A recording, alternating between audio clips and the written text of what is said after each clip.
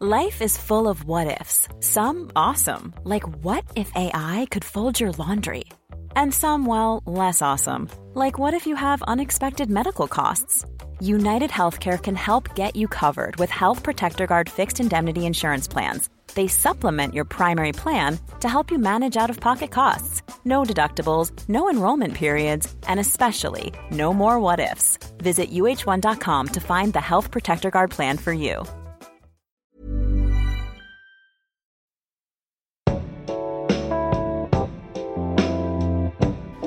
Hi, you are listening to Nobody Cares Except for Me. I am Auntie Donahue, who is the host and creator of this art that you are putting in your ears. See, this is why I don't do long intros, because everybody gets a little weirded out when I begin to speak by myself. So that's why I switch gears immediately, and I welcome our first guest, who is one of my best friends. Case in point, she knows many secrets about me that could ruin my career. She could do it here. I don't know. She's a programmer at TIFF, the Miami Film Festival. She just came back from Paris. By the time you hear this, I don't know where she'll be. She's a fucking editor, writer, like everything. She's everything. And her name is Kiva Reardon.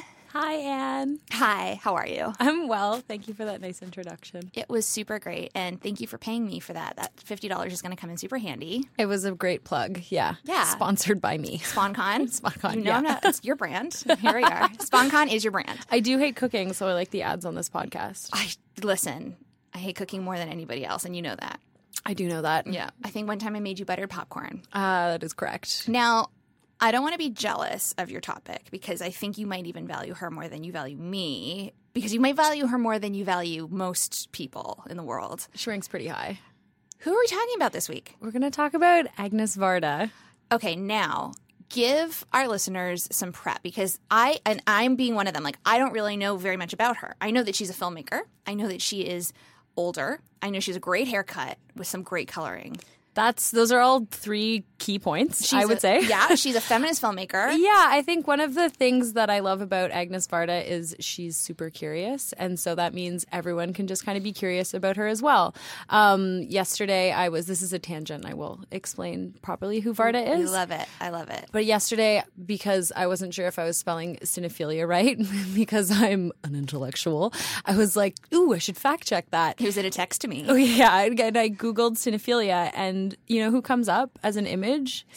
Ew. Quentin Tarantino. Oh. So I died. Yeah. I laughed, and then I was like, but I'm so tired. I'm so tired of this idea of films belonging to Quentin Tarantino type people, aka just like straight white guys who are really bombastic about a certain kind of filmmaking. And are questionable, like where you're like, I'm going to find shit out about you probably over the next couple of years.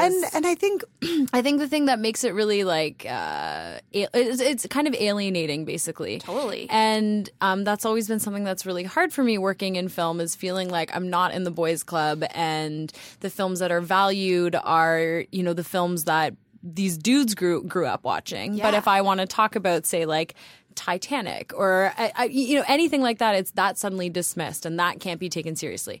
So this is all looping back to Agnes Varda, who I didn't even discover until my second year when I was studying film at McGill. Very fancy. I'm very cool. That is cool. I love the voice you talk. That's the voice you talked in McGill. This is the McGill voice that one must always talk in. People listening are very confused if they went to school with you. She didn't talk like this at all.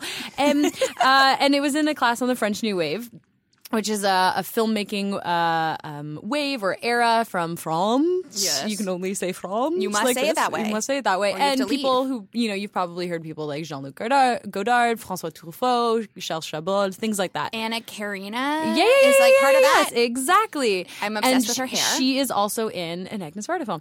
So they basically were all working together. And so I'm really glad you brought her up, because they were all working together at the same time. But of that wave, you know, the Godards, Truffaut, Chabrol really been celebrated and like put into film history, and Varda never really was incorporated in the same way, even though she's just as prolific. She's still working, and you know, that's maybe because she's a woman, maybe because she worked in documentary, maybe because her films were about women, revolutions, like love, things like this.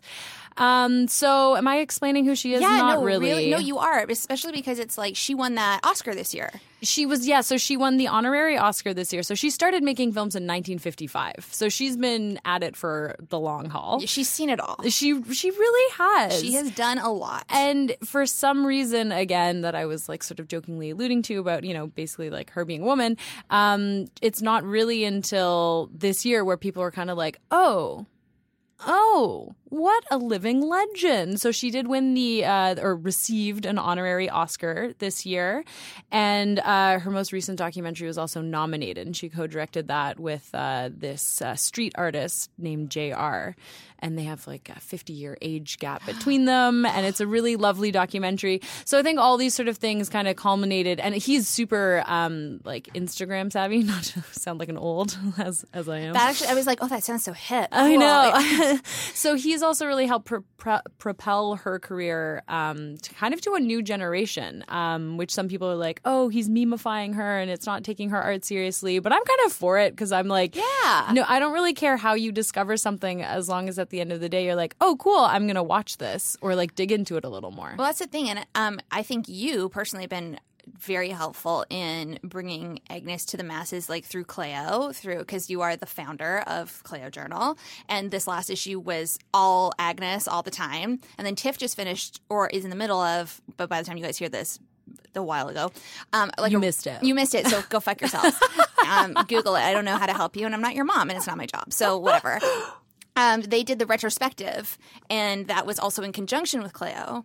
So that brings in, like, when you have tangible ways of introducing people to things, like when you're handing it to them, it becomes much more accessible. And so it sounds like what he's doing with Instagram is doing the same. Yeah, and I think that's something that I hear a lot from people like, oh, I've never been to the Cinematheque. Like, I'm too nervous to go. Mm-hmm. And that makes me so sad because I also feel that way too. Still, there's really like, if you don't know the right things, if you haven't seen the right movies. And what gets me so angry about that is there is no knowing the right thing or the right movies. There's a certain set of knowledge that people, usually straight white guys, are like, this is what counts. And if you don't know this, then you're not in the club.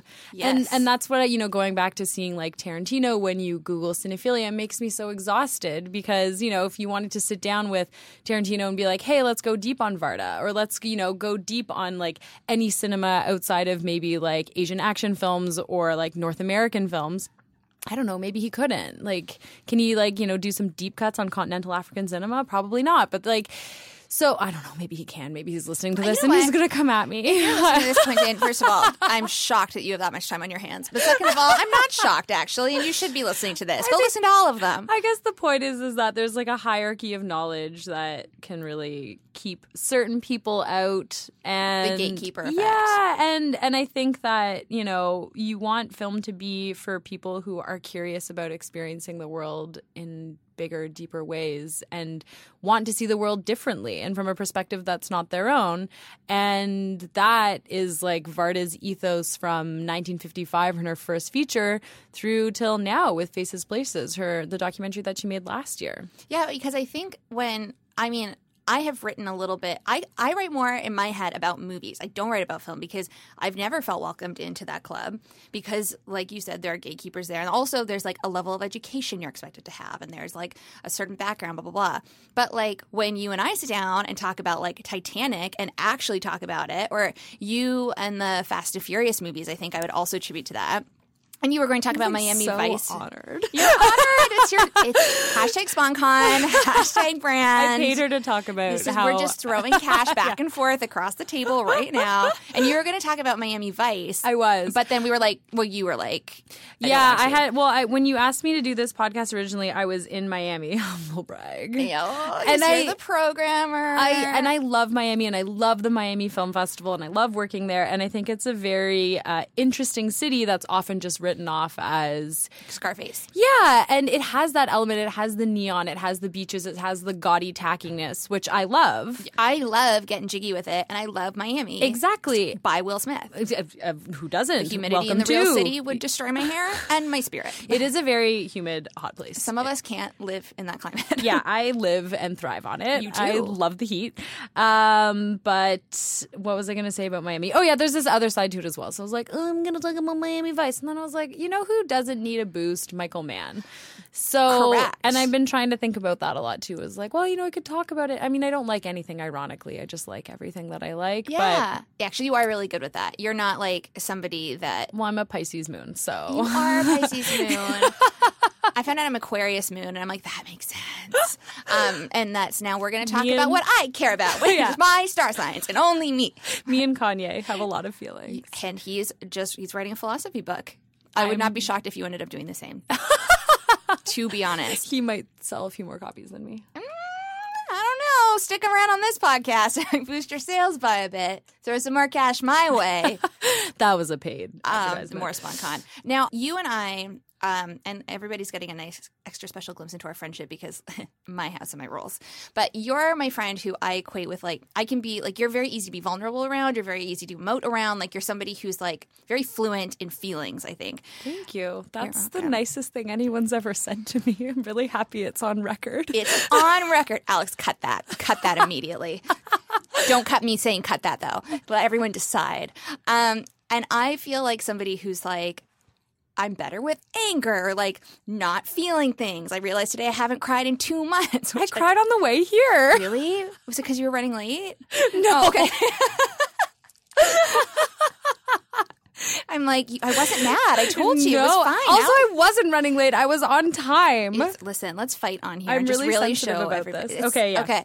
And now I'm crying. now she's crying on the podcast, and I'm still not crying. I feel emotionally constipated.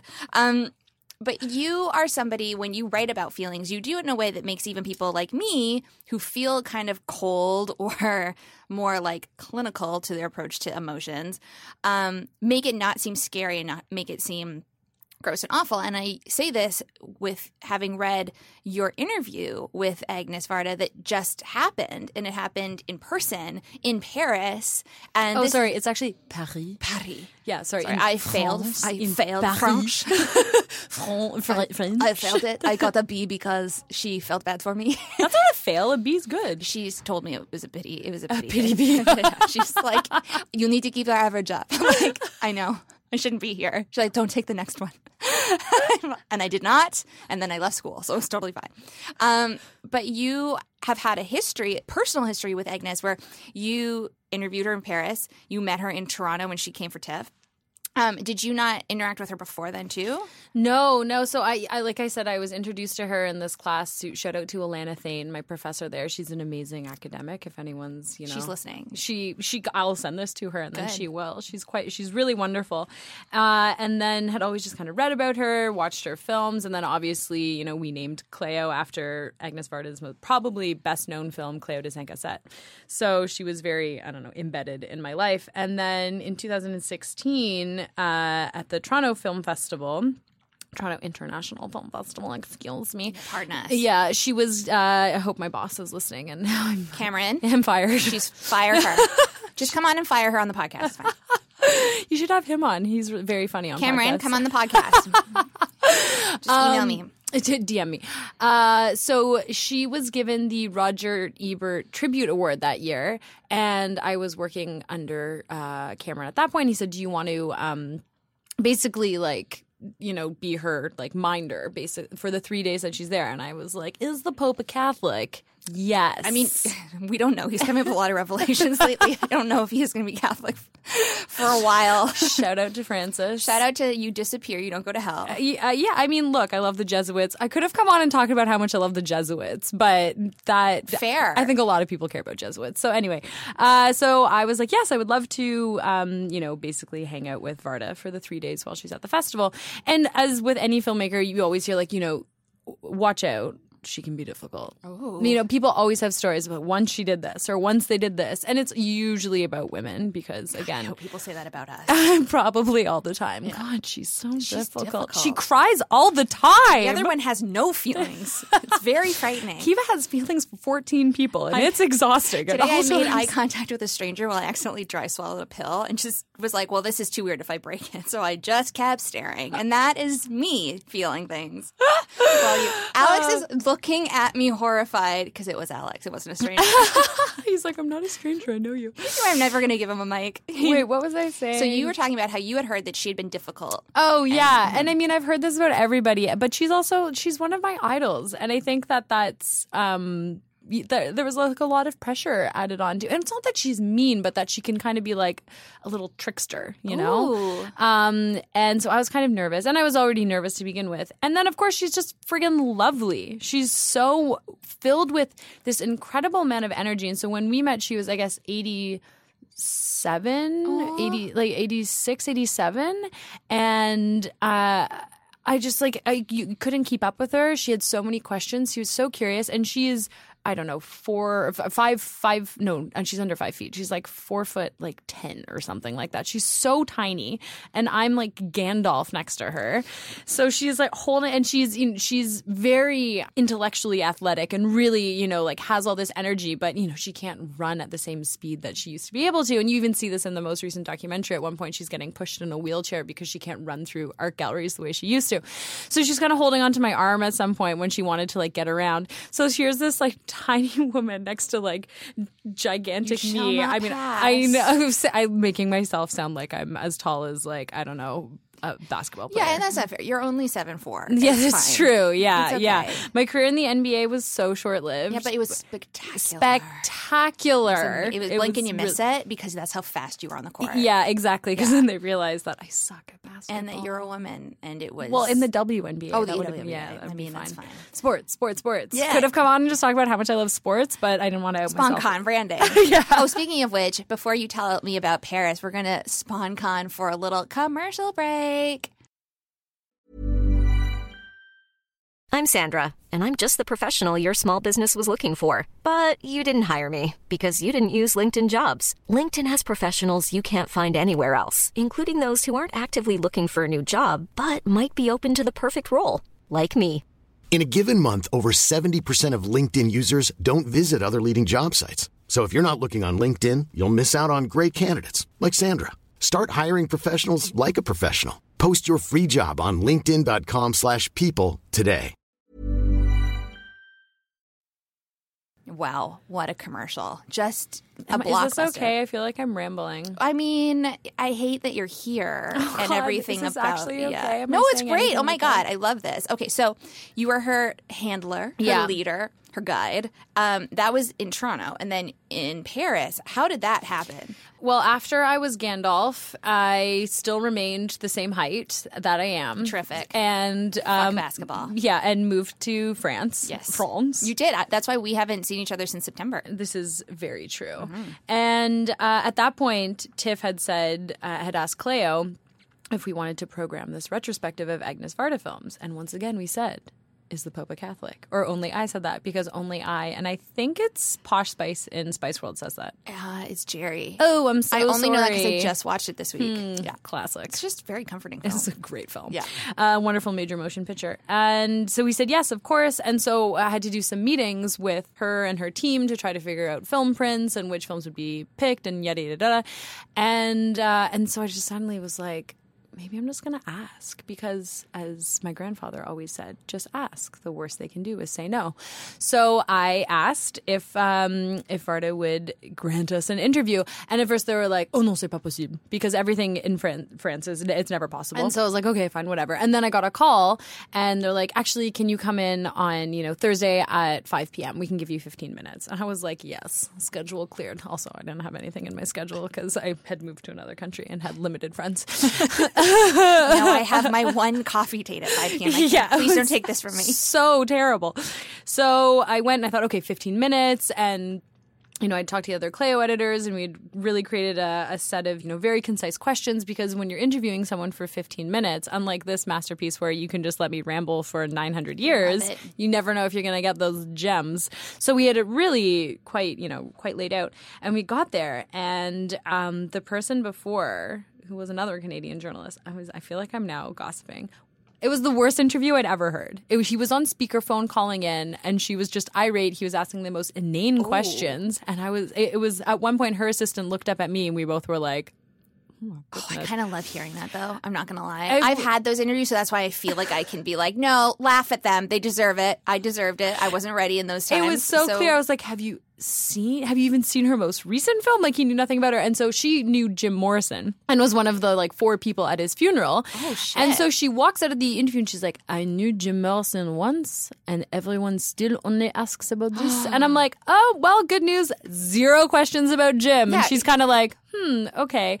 So we start the interview and we end up talking for 40 minutes. And I'm just sitting there with my little round face cupped into my hands, like blinking and listening to everything she's saying. She's talking about, starting making filmmaking. She's talking about, feminism. She made this abortion musical in the 1970s. And she's always been a very outspoken advocate of feminism and women's rights and, the right to choose. And then at the very end of the interview, she's like, yeah, so her daughter is her producer. And she's like, starts yelling at her daughter to come into the living room. And she's like, Rosalie, viens ici. You must meet this most amazing woman. We had such a good time. We just talked about cinema, which is what I really love. And I almost burst into tears, obviously, because I'm me.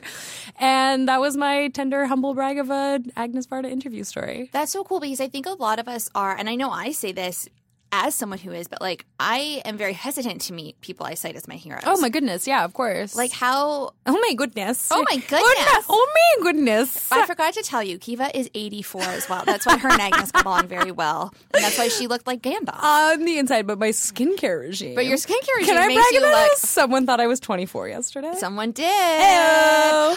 Shout out to Acure brightening facial scrubs. Oh, love it. Yeah, really that should be. I think actually Lauren Collins will be coming on to talk about her skincare regime. Spoiler alert. Yeah, so, that followed by the Shiseido vitamin E face mask. Love it. Yeah, just See, a tip. We could do our own podcast just about skincare. No one would listen, but we could do it. They'd look at me and be like, you look tired. I'm like, I am of this bullshit. Anyways, when you, how do you separate the hero and what you perceive somebody to be and then what they actually are? Was that difficult? How did you do that? Yeah, I think that there's the only other person who I've met who I sort of put on a similar field is another French filmmaker named Claire Denis. Oh, yeah. And I interviewed her again for Cleo. Basically, Cleo was created so that we could interview our What idols. do you think this fucking podcast is? Hey, so that you could meet me? So I could meet you. Is this our meet cute? It's a little bit of a meet cute. Yo, imagine creating a podcast just to scam your way into someone's heart. One person. It's one where I'm like, first you got to nail down 58 episodes. And then you have them in on. season 8, finally we meet. And then I let them talk about anything they want, provided it's me. Okay, so how do you separate? Oh yeah, so interviewing her was also very stressful, and I think that there's different kind of idols too, I guess, and for both of them, they are, I guess, kind of like intellectual or artistic idols. Their work meant that I liked film. I watched their films and was like, oh wow, here's an in for me into a world that did feel super, super masculine and only talked about a certain kind of thing and only filmed in a certain kind of way and had a certain kind of cinematic language. And they kind of just said no to all of that and did their own thing. And I don't think it's an exaggeration to say that if I hadn't discovered the films of Agnes Varda, I mean, there wouldn't ever have been a Cleo journal. And without Cleo, I wouldn't be here literally here probably professionally, because that had really helped get my career going in many ways. So I felt super indebted to her body of work and thus also her, but you also don't want to be a freak and say that. I just say it at this point. Yeah, so I think I just kind of I did end up giving her a Cleo tote and explained what Cleo was and some of our postcards of our covers, the hate copy designed a cover for us, so I gave her a postcard of that, and she thought it was very cool. But I don't know how I separated it other than it was one of those kind of out of body experiences where I was like, I'm gonna tell my grandkids about this. I have have a framed photo of us. And I now just sound like a freak, I'm realizing. But I have a framed photo of Agnes Varda and I from when she was at TIFF, and they had this like portrait lounge. And they're for like Denzel Washington and like the big stars that were coming. Right. And we took her down. Yeah. Because I was being her Gandalf keeper. And her daughter, Rosalie Varda, was like, you two should take a photo together. And I was like, no, this is for the stars. I am nobody. And she was like, don't be silly. And just insisted. So she made the professional photographer take a professional photo of Agnes Varda and I. That's great. So it's framed in my house. Well, naturally. Yeah, you know. It'd be different. I feel like it would be different if it was Quentin Tarantino. Then I would be like, all right, I don't know. Have you been reading the news? Like, are you okay? Do you like, why is this happening? Well, I guess I just feel really, I know that sounds really fawny and like, I don't know, like I'm idolizing her, but I guess I kind of do. I think it's only dangerous to quote unquote meet your heroes if you can't reconcile the fact that they're human. So as long as you're meeting somebody and you are like, this person is flawed, they're messy, they're complicated, they too carry Imodium in their bag. Like everybody is fucked. And as long as you can be like, cool, this person whose work I love so much is totally probably fucked up, then it just takes all the tension away. And we're just all here to have a good time. And I think that's what a lot of her films are like too, that they're about they're not like super didactic. They're not like think this way, do this way. This is the moral code that you need to follow. They're about reflecting yourself back when you watch them. And if you like your response to the film says a lot about your values as opposed to her imposing values on you. And you know, she made a film about gleaners in France. So like in France there's after the harvest, even on private property, you can go and cultivate whatever was left over, like vines, potatoes, da-da-da. So it's about food waste. It's about poverty in France. And she inserted herself in this documentary because she describes herself as a gleaner of images. And some people were like, oh, that, you know, that's kind of problematic. Like you have a filmmaker comparing her labor to that of people who are super impoverished in France and da-da-da. And, you know, the documentary did well. Like it really circulated. And she heard these kinds of criticisms and went back and made a sequel. And she talks about it still where she's like, you know, in the interview that we did, she says, like, I had gotten to know these people. They became friends. And there is a really complicated dynamic between a filmmaker and their subjects in documentary. And she wanted to return to that and kind of acknowledge that.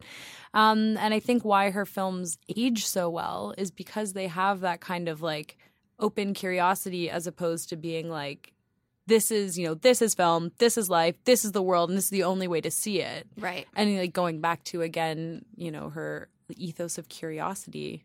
Like if you're curious about something and you're doing it from a place of empathy, then like You can't really fuck that up. No, I don't think so. No, I think when you go to a place, when you do something from a place of authority, that's what can fuck shit up. And she's really interesting in terms of authority too, because like going back to the French New Wavies. Sorry, not to be like film school.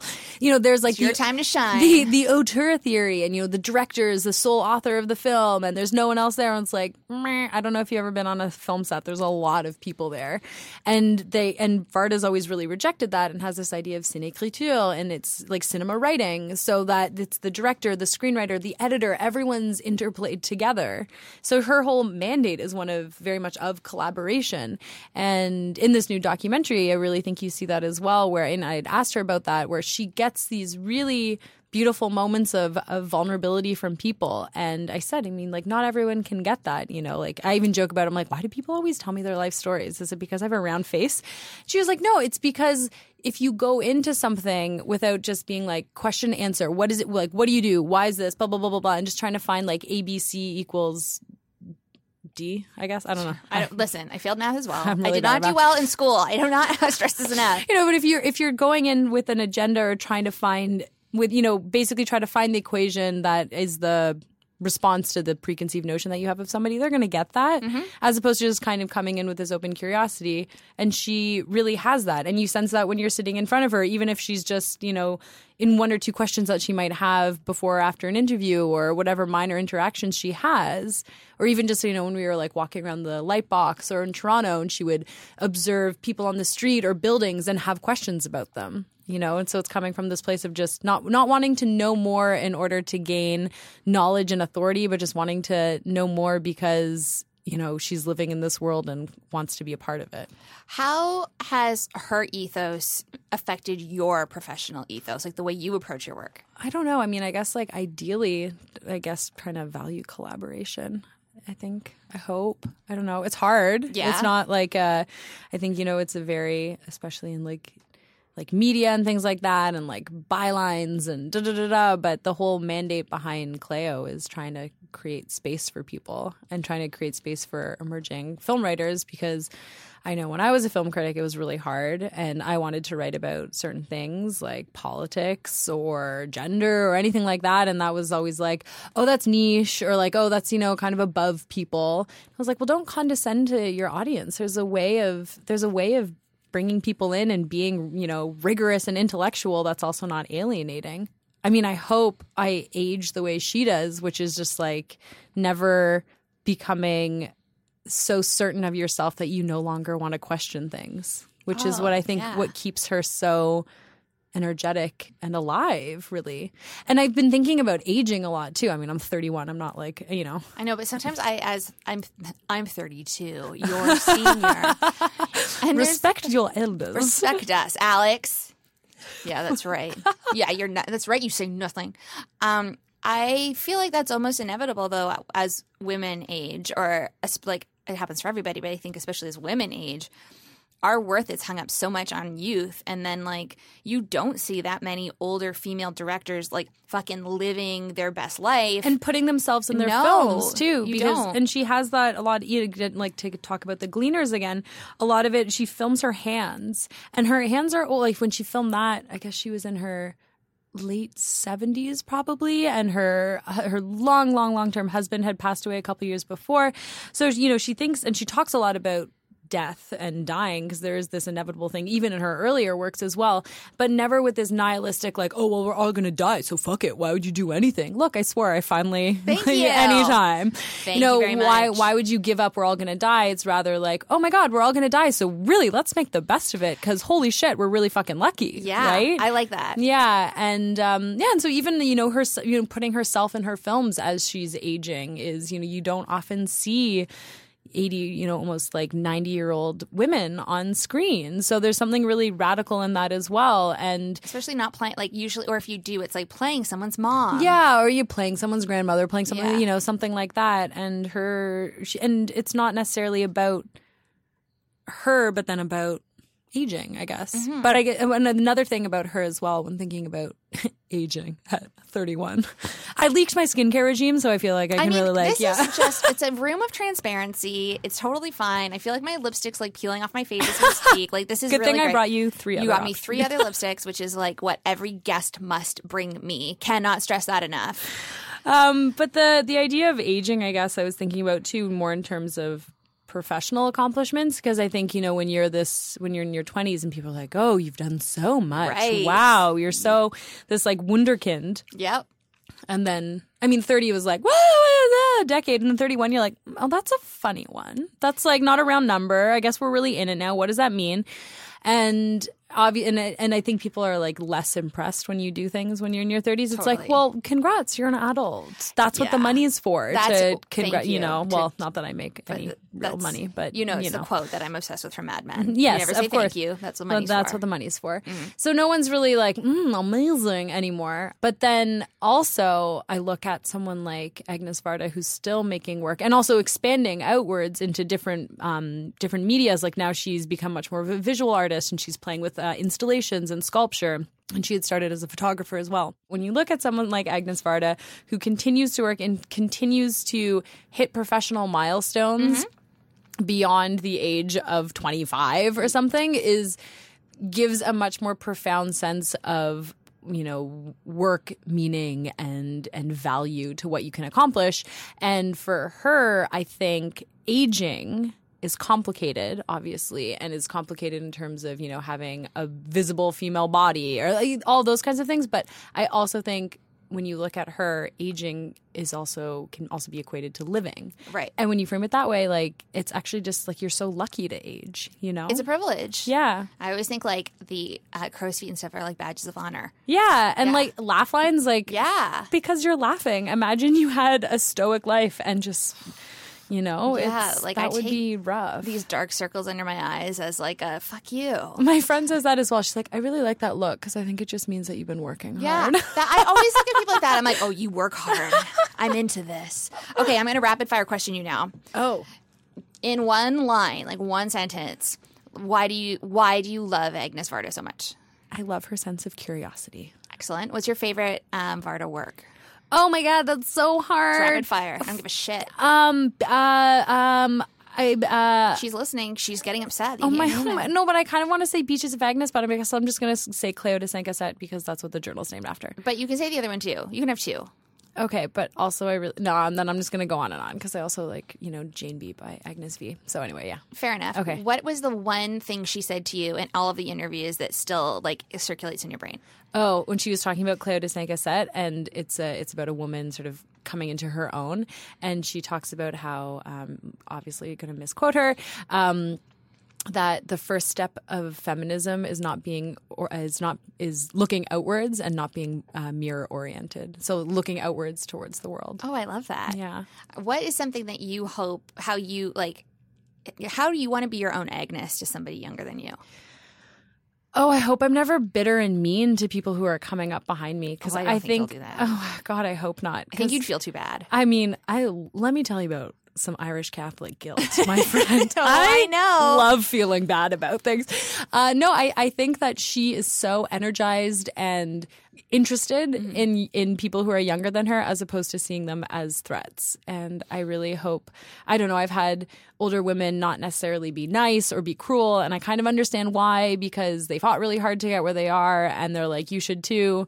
But also, like, I don't know, you fight hard to make it easier for the next people. Theoretically, you don't just fight hard for yourself. Otherwise, woof. What kind of life is that? Dick. Yeah. What's that for? Yeah, exactly. Like bring someone up with you. Yeah, like don't go it alone. There's nothing interesting. No one wants to be like John Wayne. No, and like even John Wayne by the end, I think was like, I want to be this. And He's like, this is really fucking hard. I made a mistake. Oh Should have gotten a co-star in one of the films. Oh, this is so much to carry on my own. Any buddy comedy would have been better. Anyone would have been fine. It's fine. There, I like that's my impression of John Wayne. So if SNL wants to give me a phone call, I'm happy to audition with my relevant 416. Just throw it out there. Let's have everybody call. Okay, my last question, my last rapid fire before I make you tell everybody on the internet what you're up to, et cetera, et cetera. If there was one thing that you would like Agnes Varda to know about you, what would it be? What? I don't know. She told me why she liked the color purple, so maybe I would reciprocate by telling her. Oh, God, I think I would just confess how much I like sports because I feel like I only confess that to people I really care about. Or now all your podcast listeners. Yay! And she'd be like, why? Or maybe she'd be like, have some deep observation about why that's cool. I mean, the Olympics have been happening since before, like, people knew how to keep record books properly. Yeah, and I mean, like, they were all nude. Schedule my time around, football matches. It is soccer matches. Yeah, you did get into football/soccer. You can't live in Europe and not. And now it's baseball season. But I'm disenchanted with the Jays this year, so. It's a little hard this year. Yeah, because they're acting a fool. A fucking fool. Come start watching La Liga with me. I will do La that. Liga. La Liga. The best part is you get to say La Liga all the time. What team am I supposed to like? We can get into that. I like a controversial team, so I'll just like what you like. Amazing. Otherwise, it's like, I don't have time to do research. Just tell me a cool team, and I'll be like, okay, cool. And that, my friends, is how I'm friends with my friends. Okay, so now you have to tell the internet, like, what are you working on? What are you doing? Where can they find you? You can find me on the Twitters. Yes. Where one tweets. You don't go on Instagram anymore. I mean, well, all my internet personas are at Kiva_Jane. Yeah. Jane for Jane Austen. Aww. True story. I'm like, my Instagram exists. I just have pulled back from it. But, I'm on Twitter. I'm sometimes on the gram, as the kids say. Yep. Check out CleoJournal.com. Mm-hmm. We are taking the summer issue off because we're working on a print issue, which is super exciting. That is very exciting. Heard it here first. Oh, my God. It's like already out for 2 months. Yeah. No. We'll be literally working on it in the future. Oh. Now, this is like Tokyo Drift. You know how it was happening at the same time as like the fifth one? So now like the timelines are all coming together. Yeah, You heard it here on this podcast. So we're working on that, but check out our back issues. Check out the Varda issue. And I guess in July, God willing, I'll be just like knee deep in working on TIFF 2018. So stay tuned for that. And then, again, cannot remind Cameron Bailey enough that if you would just come on and talk about my tweets as his thing that nobody cares about, but he does, that's fine. And I'm here for it. I'm so happy you came on here. Thank you for having me. I love you. I love you. We've had so many adventures. We really have. That's a whole other podcast. That is a podcast called Watching the Hills and Crying while eating Listening popcorn. to One Direction in Niagara Falls. Oh, God. Let's go to Niagara Falls again this summer. Anytime. Love a road trip. Done. Okay. If you guys are still listening, which I assume you are because that's how podcasts work, you can head to my website, nobodycarespodcast.ca. Tell me what you care about, nobody else does, and I can read it on here or not, but I would prefer if I could. And you can find me on Twitter at Auntie Donahue. I don't know why I paused that way, but I want Alex to keep it in so you guys know that I'm human and not a god. All right, cool. Anyways, I'll see you guys next week. This is Nobody Cares except for me, and that's it. Okay, bye.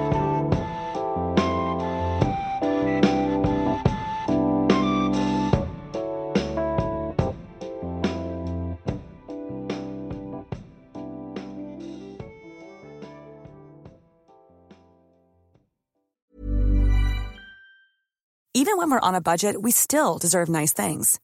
Quince is a place to scoop up stunning high-end goods for 50 to 80% less than similar brands. They have buttery soft cashmere sweaters starting at $50, luxurious Italian leather bags, and so much more. Plus, Quince only works with factories that use safe, ethical, and responsible manufacturing. Get the high-end goods you'll love without the high price tag with Quince. Go to quince.com/style for free shipping and 365-day returns.